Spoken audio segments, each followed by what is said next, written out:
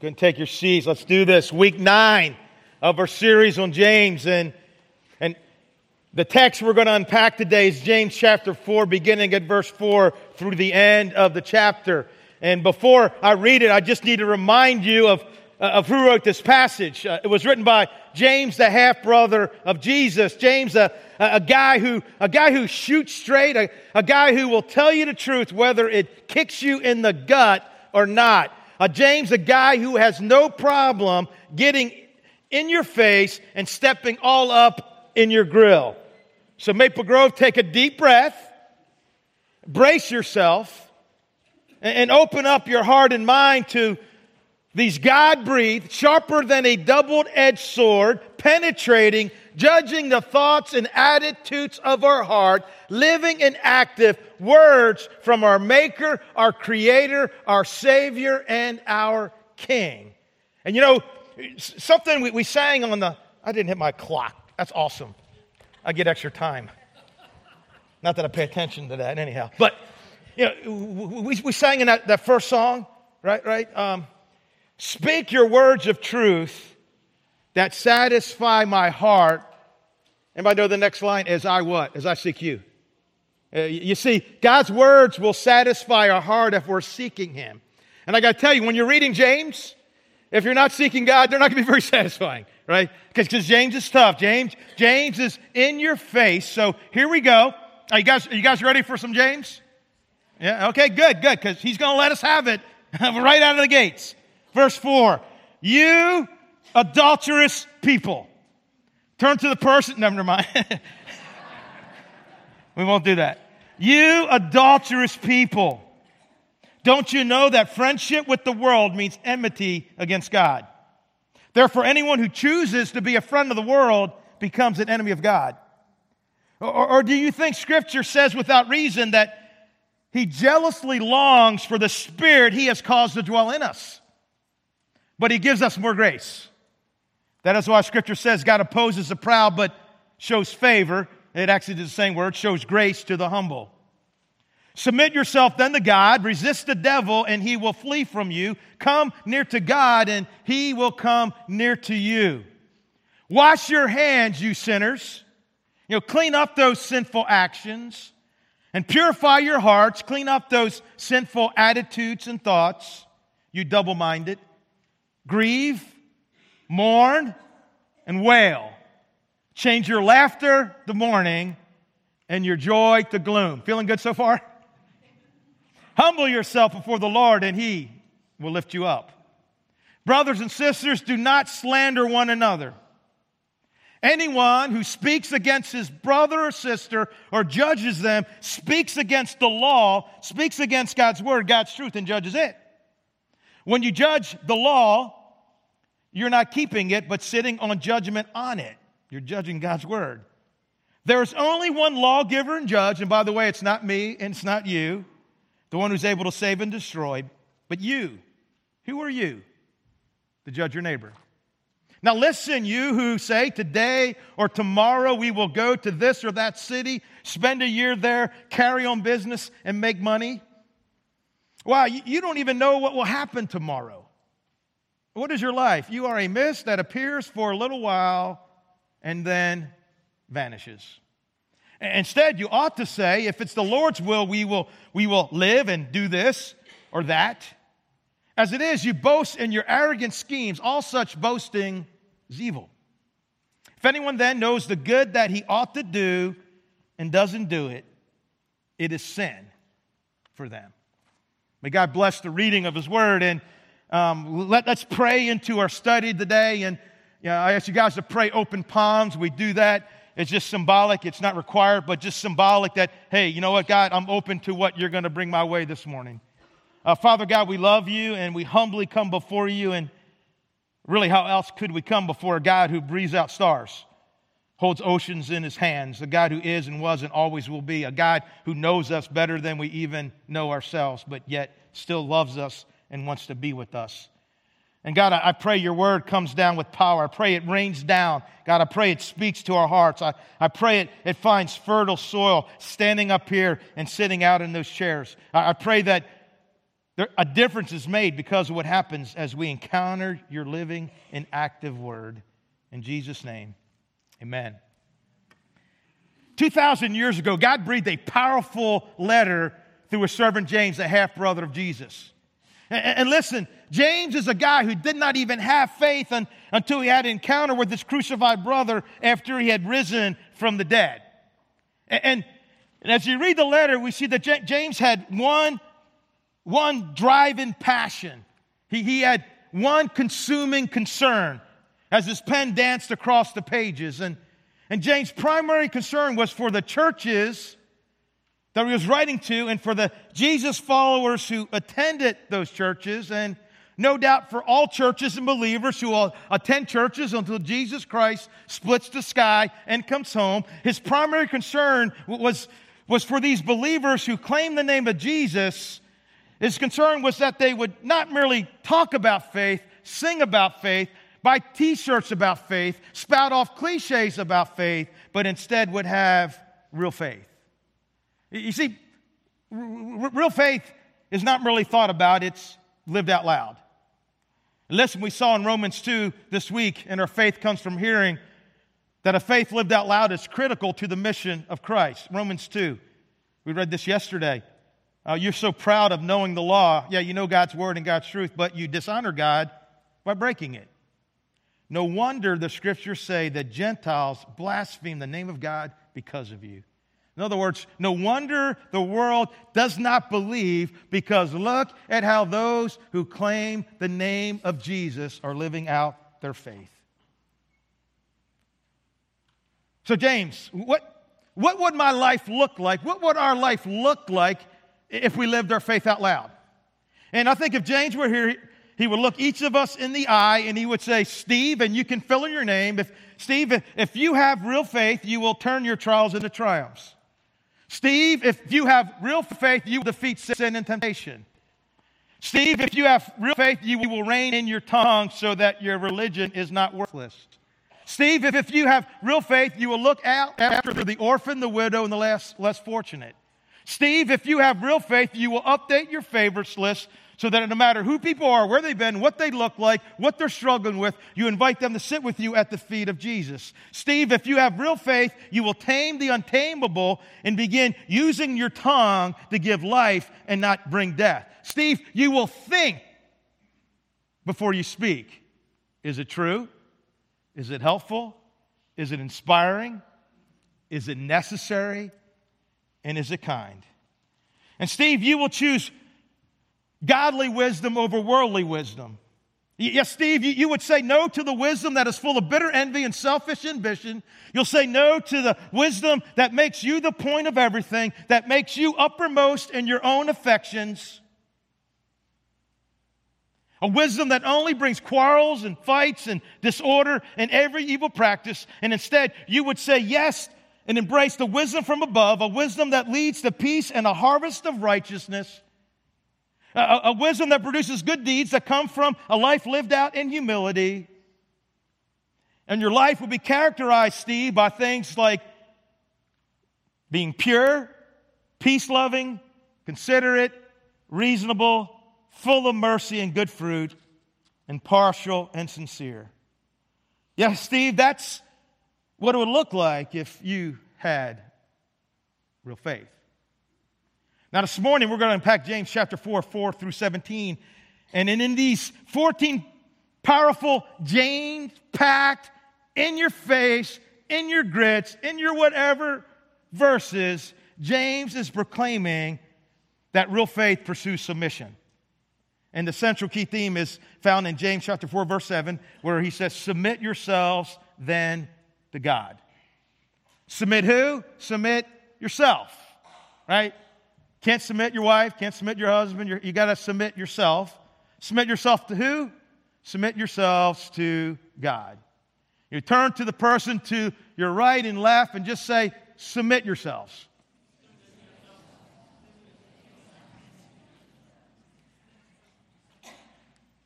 And in our text, as we unpack it, we're going to see that James kind of saying, hey, here are 5 things that you need to do in order to submit yourselves to God. Number 1, we see that you got to break up with the world. bow down before God. You got to stop busting on your brothers and sisters. You got to refuse to boast about your tomorrow. And you got to embrace the ultimate bottom line. Question. Does anybody here want to submit to God? I'm assuming we all do, right? It's a good thing, right? Because when we submit to God, we humble ourselves before God. He lifts us up, right? Everybody stand for a second, if you don't mind. And what I want you to do is to lift yourself up and see how you do, right? Go ahead. Okay, not too high, right? Not too much of a hang time. Now you can sit down. Now you're awake, right? Oh, my calves are hurting, right? Okay, see, we don't do good at lifting ourselves up, but God can lift us up higher and hold us up longer than we can do ourselves. Amen? If you want to submit yourself to God, you must first break up with the world. James writes, you adulterous people. Don't you know that friendship with the world means enmity against God? And know that verse has not made it on many t-shirts. I've never seen it framed in many people's living rooms, right? You adulterous people, right? And again, it's just hard-hitting, in-your-face James. And remember, James, he's not writing to unbelievers. He's not writing to people who don't know God. He's writing people who claim to know God, who claim to be in a committed relationship with God. And he says to them, you adulterous people. Now, I don't think that anyone in this room wants to be called that. I mean, no one wants to be labeled as an adulterous person. And no one wants to wear that scarlet letter, but yet adultery does happen, right? In fact, if you've been following the news lately, you know that adultery is a pretty hot topic right now, thanks to some computer hacking that went down on a website called Ashley Madison. Now, the Ashley Madison website was launched in 2001 as a place for people who are in a committed relationship to cheat on their spouse or significant other. And Ashley Madison's motto is simply, life is short, have an affair. And their lure was secrecy. We will help you cheat on your spouse and nobody will find out. Well, for millions from all walks of life, political leaders, government officials, pastors, and leaders in churches, their greatest fear was realized back in July when the Impact Team, a hacker group, cracked the Ashley Madison database. What they actually did for a few weeks is they held that database with over 30-plus million names hostage for ransom, asking Ashley Madison to shut down their operations. And they refused. So 2 weeks ago, the data was released on the dark web, and millions of users have since been exposed of cheating or at least trying to cheat. Understand, without a doubt, millions of people are reaping what they've sown. Light has revealed the darkness, and spouses who may not have had any idea that they had a fractured marital foundation have found themselves floundering in emotional quicksand. And the high visibility of this hack has led to the question, what do Americans think of adultery?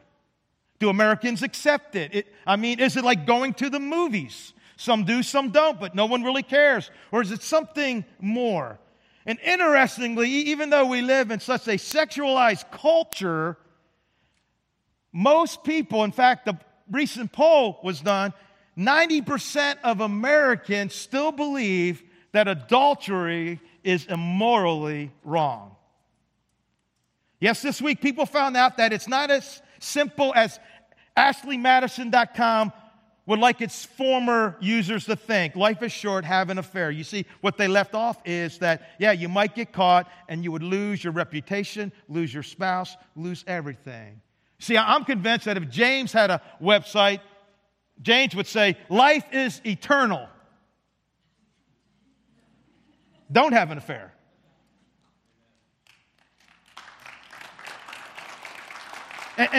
And again, James in James 4:4 he's calling out these believers, you adulterous people. He's calling out these Jesus followers, these churches, for committing adultery, for cheating, for stepping out on, for betraying, for two-timing, not each other, but God.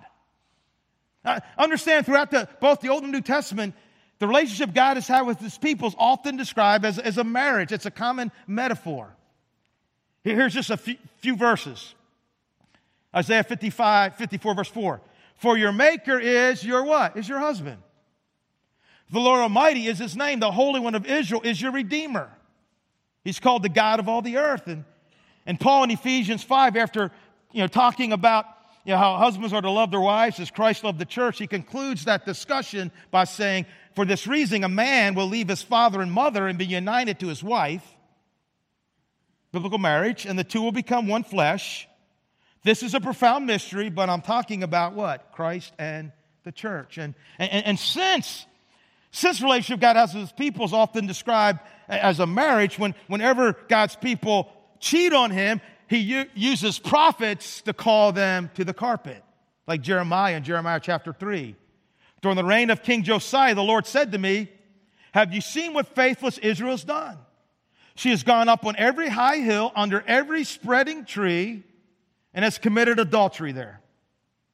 I thought that after she had done all this, she would return to me. But she did not. And her unfaithful sister, Judah, saw it and is doing the same thing. Ezekiel says it pretty harshly. You adulterous wife. You prefer strangers to your own husband. You prefer these false gods to the God who loved you and redeemed you. Sounds a lot like James. You adulterous people. And you know what? I think when those readers in the first century heard that, they were probably like us would say, but we love you, God. Well, God, when did we ever do that? God, how did we ever cheat on you? Don't you know that friendship with the world, how did we commit adultery? Because we became a friend with the world. That's it. That's all I did. I'm just a friend of the world. Well, see, friendship in the first century had a much deeper meaning than it does today. It meant to enter into a deep and intimate relationship with somebody. See, today we can refer to somebody as a friend. They're not really our friend. On Facebook, I have 799 friends. Actually, it went up to 800 because a Navy buddy back from the 1980s, James Patterson, sent a friend request I woke up to this morning, and I'm at 800. Woo! Cracked 800, Ain't that special? And cool thing is, he's a guy that I got to share Christ with, and I baptized into Christ at Lebanon Church of Christ back in the early 80s, the mid-80s. But do I really know them? Sure, the internet has allowed me to feel connected to people in a way that was defined as illegal stalking 10 years ago. Oh, look what they had for dinner. Look who they're having dinner with. Oh, look at that guy. Is he dating anybody? Oh, that girl. Oh, let's look at her life. Oh, she's graduated from college? What? Oh, is that her sister beside her? Let me look up her sister's life. And listen, this constant and incessant peeking into other people's lives carries this kind of, false drug like I know them. But I don't really know them. We're not really friends. We're at best casual acquaintances. And honestly, they might be freaked out to know how much you've learned about them, not by conversations or contact, but by just stalking them on the internet. And you got to know that when you start going to their Twitter feed and you start favoriting things they said 3 years ago, it really wigs them out. It's like, what is going on here? Who is this? And again, friendship in the first century is completely different meaning. I mean, people sought after friendships, but those friendships were restricted. I mean, we see this in Jesus' life, right? He had the 3, James, John, and Peter. He had the 12. He had the 70. He had the 144. He had the 50. But he spent the most time with the 3 and then with the 12. Why? Because friendship is restricted because you can't go deep with everyone. And what James is saying is that when you and I go deep with the world, when we are intimate with the world and its values, when we allow the world to shape us and define who we are, what we do, what we say, and what we believe, that we are not only friends with the world, but we have actually put ourselves up in opposition against God. Don't you know that friendship with the world means enmity against God? And that Greek word means hostility or hatred. You see, when I'm a friend of the world, it's not like I forgot about God, but that word means that I have hostility and I have hatred towards God. Get it? Good. Now, I don't have time to unpack this any further, but just let me say that there are certain people that you can flex at and bow up at, and certain people, right? Like The Rock, I probably wouldn't do that with. Well, I'm just saying that flexing at God is not a good idea. I'm just saying, right? Flexing All right, God, bring it on, creator of the universe, right? Not a good idea. Therefore, anyone who chooses, right, it's our choice, we are and have chosen, to be a friend of the world, anyone who chooses to enter into a deep, personal, and life-shaping relationship with the world becomes an enemy of God. That's a military term. We become an enemy of God. And again, to make an enemy of the all-powerful God who breathes out stars and holds oceans in his hand, I'm just saying that's not a good idea. If you chose God as your enemy and I've chose God as my enemy, I need to learn how to pick better enemies, right? Because you're not going to win that one. You're not going to win that one. And the bottom line, James is saying we cannot be a friend of the world and of God's at the same time. James is saying we cannot look like the world, believe like the world, behave like the world, and still be in a committed relationship with Jesus Christ. Get it? Good. And James is saying, hey, if you've convinced yourself, Christians and churches, that it's okay for you to have one foot in the world and one foot with your Savior, if you convince yourself that riding the fence is okay and living in the gray with the sovereign King of the universe is okay, James is saying you are absolutely wrong. You're wrong. And the way James is talking here reminds me of the prophet Elijah calling out God's people on Mount Carmel in 1 Kings chapter 18. You see, they wanted to have a relationship with God while having a relationship with all these false gods. Friendship with the world around them. And here's what he says. Elijah went before the people and said, how long will you waver between two opinions? If the Lord is God, follow him. But if Baal is God, follow him. If you want to be friends with the world, go for it. You want to be friends with God, go for it. You can't have both. And it says the people what? Said what? Nothing. Because they didn't. You ever have a question you didn't want to answer? I don't really want to answer it. I don't want to tell the truth. I don't want to change the truth, so I'll just ignore the truth and I'll be silent. I'll look at my shoes. Oh, that's nice looking shoes. Hey, you see that bird fly? Look at that. Right? Let's change the subject. Change the continue. Or do you think that Scripture says without reasoning that He jealously longs for the Spirit He has caused to dwell in us? Now, the jealousy of God is a confusing topic because when we think of jealousy, we tend to think of things that are birthed out of fear or insecurity. That's not how God is jealous. No. And God's jealousy is not built around, oh, look what they have and I don't, because we don't have anything, right? Every good and perfect gift, James says, already comes from God. No, His jealousy is, hey, I put my spirit in there. And my glory is at stake. And their life and all its fullness is at stake. You see, His jealousy stems from the love of His own name and the hope that our joy in that name might reflect more perfectly His goodness and grace. John Piper puts it this way. Does a great job. God's jealousy is not the reflex of weakness or fear.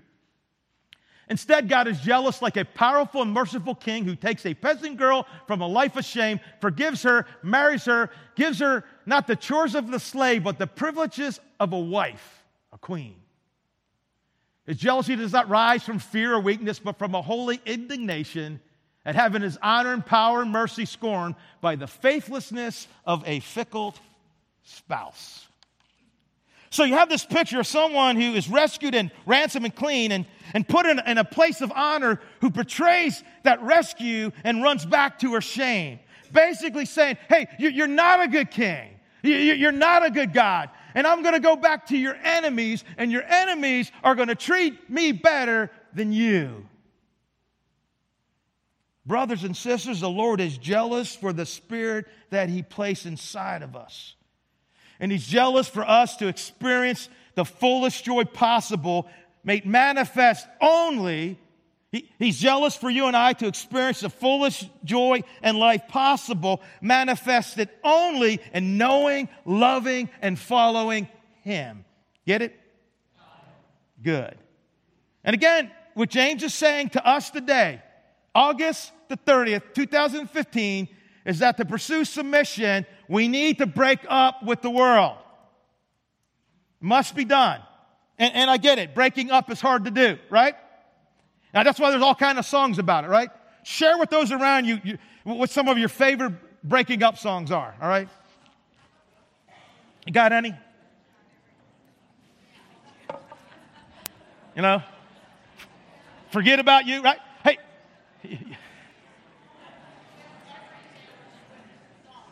Okay. And here, I date myself, but I got to just tell you, when I think of a breaking up song, here's what I think of. Don't take your love away from me. Don't you leave my heart in misery. Because if you go, then I'll be blue. Because breaking up is hard to do. They say that breaking up is hard to do. And now I know that it's true. Don't say that this is the end. Instead of breaking up, I wish that we were making up again. Okay, sorry. All right.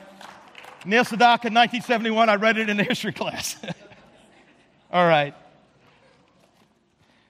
That was terrible. We got to break up with the world. And we need to bow down before God. Question, what's God's response to our adultery? What's God's response to our cheating on Him, stepping out on Him, betraying Him? What's God's response to this type of hostility and hatred? What's God's response to you and I saying, you know what, you're not a good king, you're not a good God. I'm going to go to your enemies because I love them more than I love you. What is God's response? It's this insane statement of truth. But He gives us more grace. Are you kidding me?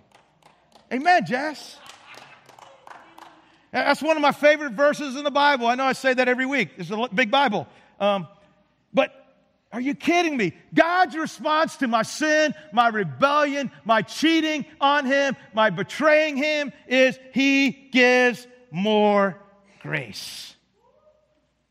And I want you just a minute to say those 6 words out loud as if God wrote them to you. And He did, right? He wrote them to you. In the midst of your brokenness, in the midst of your broken promises, in the midst of your sin and rebellion, we need to understand that when our sin is great, His grace is greater. When our mistakes and failure are vast, His mercy is deeper. But He gives us more grace. Yeah, you're messed up. You messed up this week. You said you wouldn't do it, and you broke the promise again. But He gives us more grace. 3 times on a count of 3. He wrote it for you. 1, 2, 3. Gives us more grace. But He gives us more grace. But He gives us more grace. Amen. Maple Grove, there is no sin more powerful than the cross of Christ. There is no sin more powerful than the cross of Christ. That's what Paul was talking about in Romans chapter 5, verse 20, when he says, now the law came to increase the trespass. And what he's saying is that when the law comes in, it reveals we're in trouble. It reveals how messed up we are. But where sin increased, grace, what? Abounded all the more. Now I don't know how you drug yourself in here today. Maybe you think God's done with you, that you sin in a way that God couldn't possibly accept. But listen, regardless of how high the volume of sin is in your life, grace abounds all the more. Man, I love the way that he says it. Grace abounds all the more. Understand, it's not some photo finish at the end of the race. It's not like grace just wins by a hair, barely squeaking out a victory. No, grace wins by the entire track. Grace blows sin out of the water. Grace finishes a race. Grace showers. Grace does an after-victory interview, goes home, has dinner, watches ESPN, catches up on Downton Abbey, season number 5, right? And goes to bed. And at about 2:30 in the morning, sin crawls across the track. Grace destroys sin. Amen? That's grace abounding all the more. That's the good news of the gospel. Grace abounds all the more. And how does God respond to our adultery? By cranking up the volume of grace so loudly that the volume of rebellion is not only no longer heard, but it's eradicated altogether. That's called, we sang about it, right? The scandal of grace. And our response to that should be to bow down before him. And James gives us some ways to do that. Number one, we need to resist the devil, and he will flee from you. It's a military term. It's wartime language. In the Greek, it's about aggression. Resist, stand firm, fight. You don't run, you don't turn, you fight. You don't try to make it to safe ground. You pull out your sword and you engage. You hit, you kick, you bite, you do whatever it takes. Resist the devil and he will flee from you. I understand, in Christ we can defeat the evil one. Amen? We can. Paul said it this way: no temptation has overtaken you that is not common to man. God is faithful. He will not let you be tempted beyond your ability. But with the temptation, he will also provide what? The way of escape, that you may be able to endure it. I love this because here's what the Bible just said. I have a legitimate enemy, and I have a real flesh that have these desires, a desire to rebel against the Lord. And these two things come together and create a powerful pull on my heart away from the Lord and towards friendship with God. But here's what I know. According to the New Testament, because I have the Holy Spirit in me, I don't have to sin anymore. Yeah, I will sin. I will still stumble, but I don't have to. I can resist. God is faithful. God will always provide a way out. Right? There's backup always coming on the way. A greater help is coming to help me resist the devil. Amen? And then we come near to God. Are you blown away that you get to do that? That you get to come near to God? Anybody been in the Oval Office here? I haven't. Maybe a few people, maybe one, right? You know, you get to come near to the God of the universe. That should overwhelm us. And he will come near to you. And how do we do that? Through the word and prayer. And I'm not talking about reading the Bible to know the Bible. I'm talking about knowing the God of the Bible. At Maple Grove, we're serious about reading the Bible. For the last 4 years, there's been something, your faith comes from hearing. If you don't have your own Bible plan, we got one every week. Chapter a day, right? Keeps the devil away. And see what I want? I want you to open up the Bible, and I want you to find verses like, but he gives us more grace, and grace abounds all the more. And I want you finding it on your own to fuel your faith and to let you know that God is not against you, that God is for you. I want it to stir you up and be transformed by the Word. Transformed by gazing upon the beauty of who our Lord is as we find Him in the revealed Scripture. We're also transformed through community with other believers. See, community is an indispensable part of growing as a believer. Understand, if what you do in your involvement in Maple Grove is just sitting and listening to me talk and sing and singing some songs, that's great until life happens. Then when life happens, listen to me, that's going to be totally inadequate.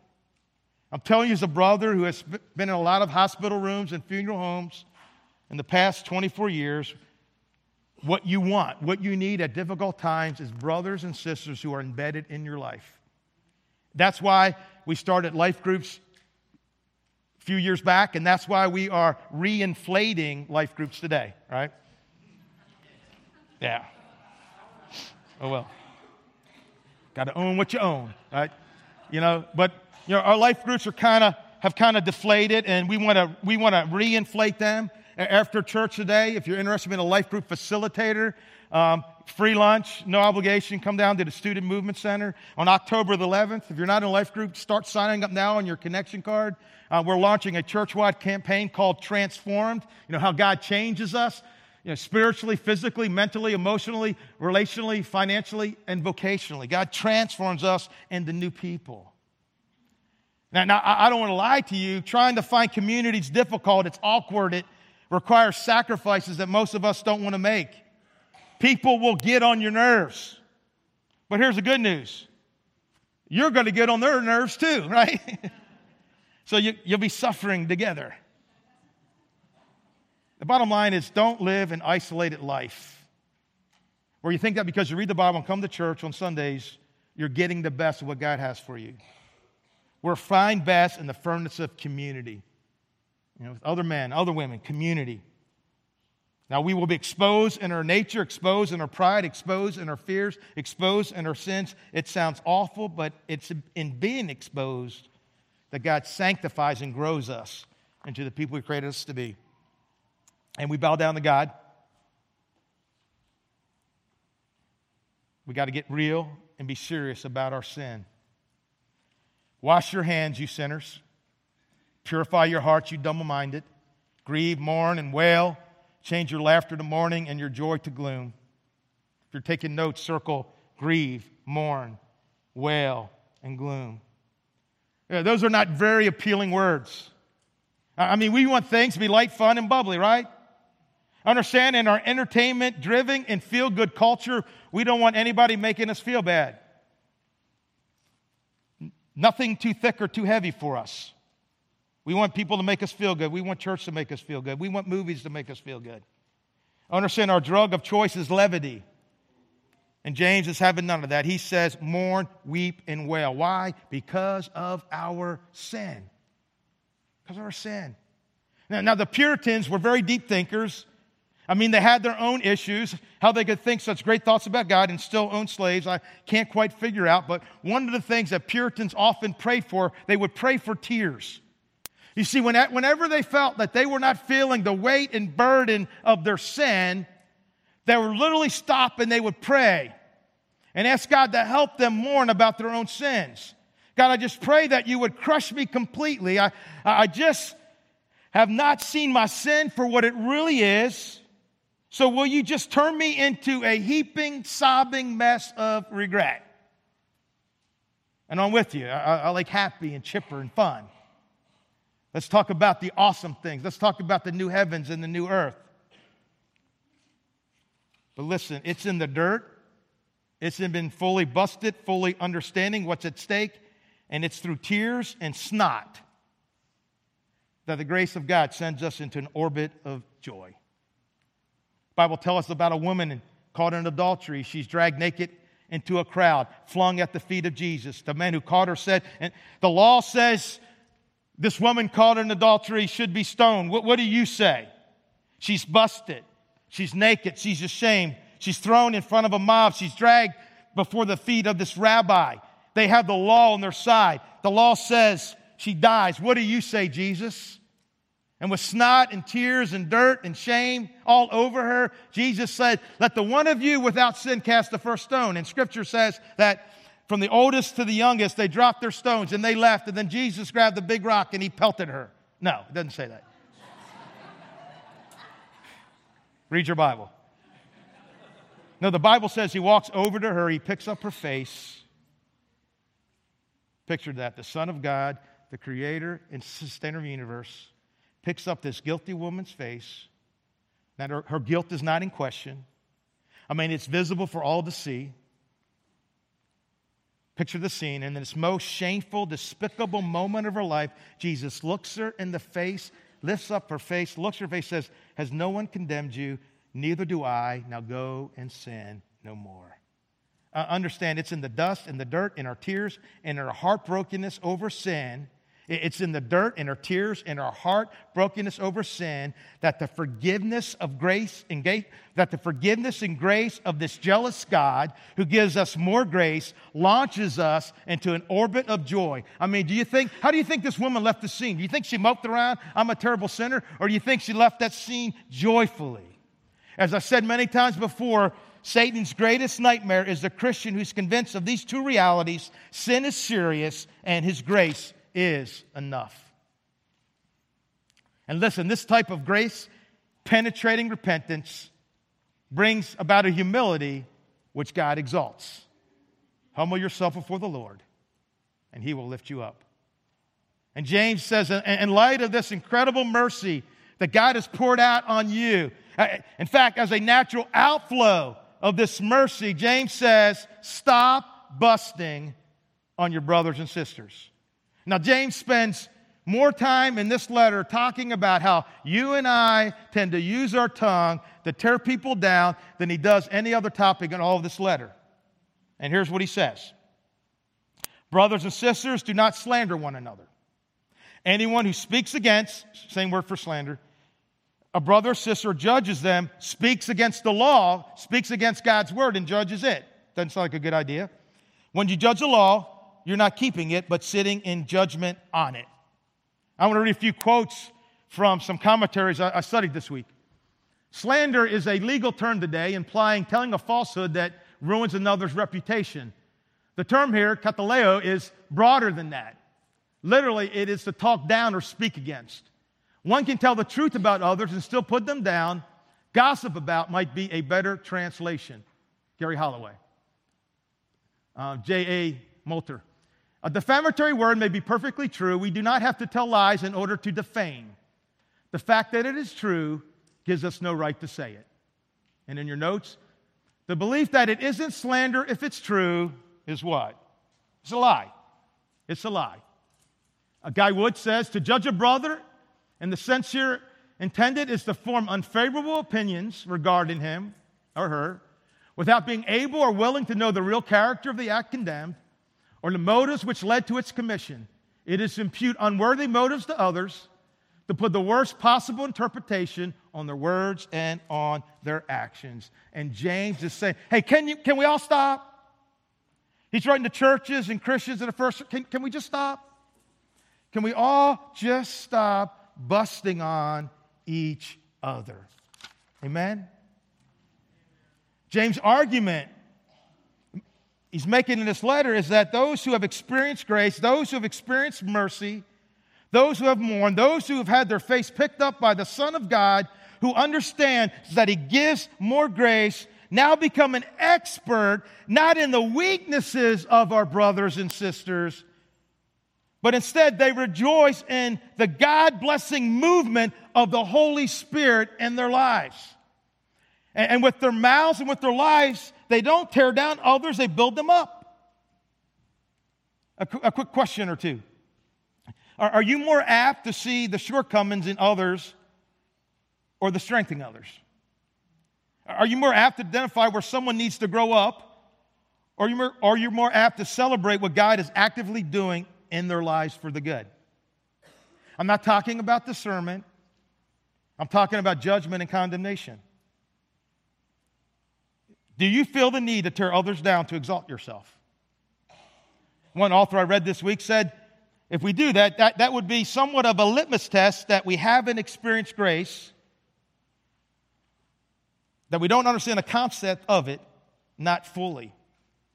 Again, are you more apt to speak life into others or to point out to others, whether passive-aggressively or aggressively, that they have fallen short? See, what James is arguing that when we walk in true wisdom and understand the grace of God, quarrels and fights and judgments begin to dissipate. Now, it's not that we won't have them. We will. We're sinful. But we become quick to own what we need to own. We're quick to both seek and to give forgiveness. And we're quick. And like I said, I'm a work in progress. We're quick to absorb things that we would not normally absorb for the grace and for the glory of God. You see, when it's not about me and it's not about you, we can absorb things that we cannot absorb when everything is about us. Get it? Good. I mean, can you imagine what would happen in a faith community, in this faith community? I mean, we're trying to get serious about our tongues, right? We got work to do. I mean, this doesn't change our tongue, right? But we made a commitment a few weeks back, right? That, hey, we're going to use our tongues to bring life. You know, each week I watch more people signing their names on a tongue depressor, right? Yeah, but can you imagine what happened in this faith community if what we became experts on was not pointing out each other's faults, but pointing out each other's strengths? And that the calls we make, the emails we make, the posts we made on Facebook are like, hey, brother, man, I've been noticing what God is doing in your life. And you know what? I want you to know, brother, that encouraged me. Hey, sister, I see what you're doing. I watch what you overcame, and I want you to know I'm really encouraged by that. I see you growing. I see you trying. I see you turning things around. Can you imagine what would happen? I think it'd be beautiful. Man, let's become experts in each other's strengths, pointing out the good. One of our youth leaders back in Georgia that worked with Laurie had a saying, for parents and especially for parents, catch me doing something good. As a parent, I'm good at catching you doing something bad, right? Walking the house, why the kid? Well, you didn't vacuum, you didn't take out the trash, this is the saying. Catch me doing something good. What's our goal? I'm going to walk in this building and I'm going to say something good and catch you doing something good. That's the kind of church that we need to be. Amen? Amen? Amen. And I'm with you. We're going to make this happen. We're going to make this happen. I love James. One thing, and we're about done. It's still important. It'll go quick, but don't check out yet. Don't boast about your tomorrow. Now listen, you who say today or tomorrow we will go to this city or that city, spend a year there, carry on business, and make money. Now, what appears to be the motive of this guy's planning? Make money in himself, right? Then he says, wow, you don't even know what will happen tomorrow. And that's right? Anybody know what's happening tomorrow? What are you going to do tomorrow at 6 o'clock, right? You don't know. You don't know what's going to happen today. You're thinking, hey, you know what? I'm going to dinner after church at Chili's, right? At 12:30, you get Chili's. Wow, the line's an hour. Hey, I'm going over to Outback. Well, the line's an hour and a half. I'm going to, next thing you know, it's 1:30, you're eating corn dogs at Sheets, right? I mean, you don't know, right? I mean, we have no idea what's going to happen. That's what he's saying. Hey, he goes, man, you don't know anything. You know what's going to happen 10 minutes from now. Then he says, what is your life? You are a mist, and don't think of a mist that hovers around. The word in Greek means like a puff of smoke. You are a mist that appears for a little while and then vanishes. Not only do you not know anything, you don't got much power. You're just a mist. Poof, you're gone. You're gone. And let me tell you, that's not a good starting point for swagger. I'm ignorant of everything, and I'm only here for a second. Watch me roar, right? I mean, that's just really not. In contrast to our God, who's all-knowing and all-powerful and has always been here, watch him roar. Instead, you ought to say, if it's the Lord's will, we will live and do this or that. As it is, you boast in your arrogant schemes. All such boasting is evil. Now, James is not saying planning is wrong, right? Because that Scripture has nothing against planning, right? He's also not saying that every time you and I say something, we have to tack on those 4 words. If it's the Lord's will. Like you get me the floor. Hey, Steve, what are you doing? Well, if it's the Lord's will, I'm going to go down to the life group facilitator meeting if it's the Lord's will. Okay. Hey, where are you going right now? If it's the Lord's will, I'm going to go get a drink of water. And he's not saying that. He's not saying we got to add that line. What he's saying, here's the point he's saying. It's in your notes. It'll pop up on the screen. James' point is that our future plans, which are right and good, should be informed by, driven by, fueled by a greater reality, what? The Lord's will, right? All our planning is good. Plan a vacation, plan a business, but in the planning, God should be right at the center, right? We should be thinking about God's will because guess what? We don't know everything, and we're missed. We're here and we're gone. If there's a sovereign King of glory and who has a mission, who has created us, then who he is, if there's a sovereign King of glory and a mission, if there's a sovereign King of glory who has a mission for us and who has created us, then who he is and what he has called us to do should be uppermost in all our planning. Get it? And now we're going to wrap up with we need to embrace the ultimate bottom line, which is if anyone then knows the good they ought to do and doesn't do it, it is what? Sin for them. Now, I think in the context he's saying the good we ought to do, right? And maybe you're today, you need to break up with the world, right? Don't even do it face to face. Texting's okay. World, I'm done. Breaking up. I'm done. I'm in a committed relationship with Jesus Christ. I can't do your thing anymore. I can't do that anymore. I'm breaking up with you, world. I can't do those things. I won't have those values. I am breaking up with you. Some of us maybe need to bow down to God. Man, you've not been resisting the devil. You've been making it easy on the devil. You've not been drawing near to God. That's why he can't draw near to you. You've not been real or serious about your sin. Man, sin's a big deal, right? It put Jesus on the cross. And maybe your day, and James is saying, stop busting on your brothers and sisters, right? Get off of them. Encourage them. Seek the strengths in people and build them up and don't tear them down. And maybe somebody's saying, make sure God's in your plans. I know you got good plans. You're smart, intelligent people, God says. But you know what? I'm a lot smarter. You're just a mess. Make your plans, but make sure I'm at the center of them. Anyone who knows the good he ought to do. And is the Holy Spirit telling you there's some things you need to do in response to what James has laid on us today or laid us in the past few weeks or anything you know in Scripture that you're saying, hey, I know I should do this, but I'm just not. I want to encourage you just to let it go. And we're going to sing this song. It's called Come As You Are, which I love so much because maybe you're today, you know what, we all are pretty messed up, right? I mean, James gets in our face. And the good news, right, is we don't have to get cleaned up to get a bath, right? We come as we are. Broken people coming into the presence of a holy God.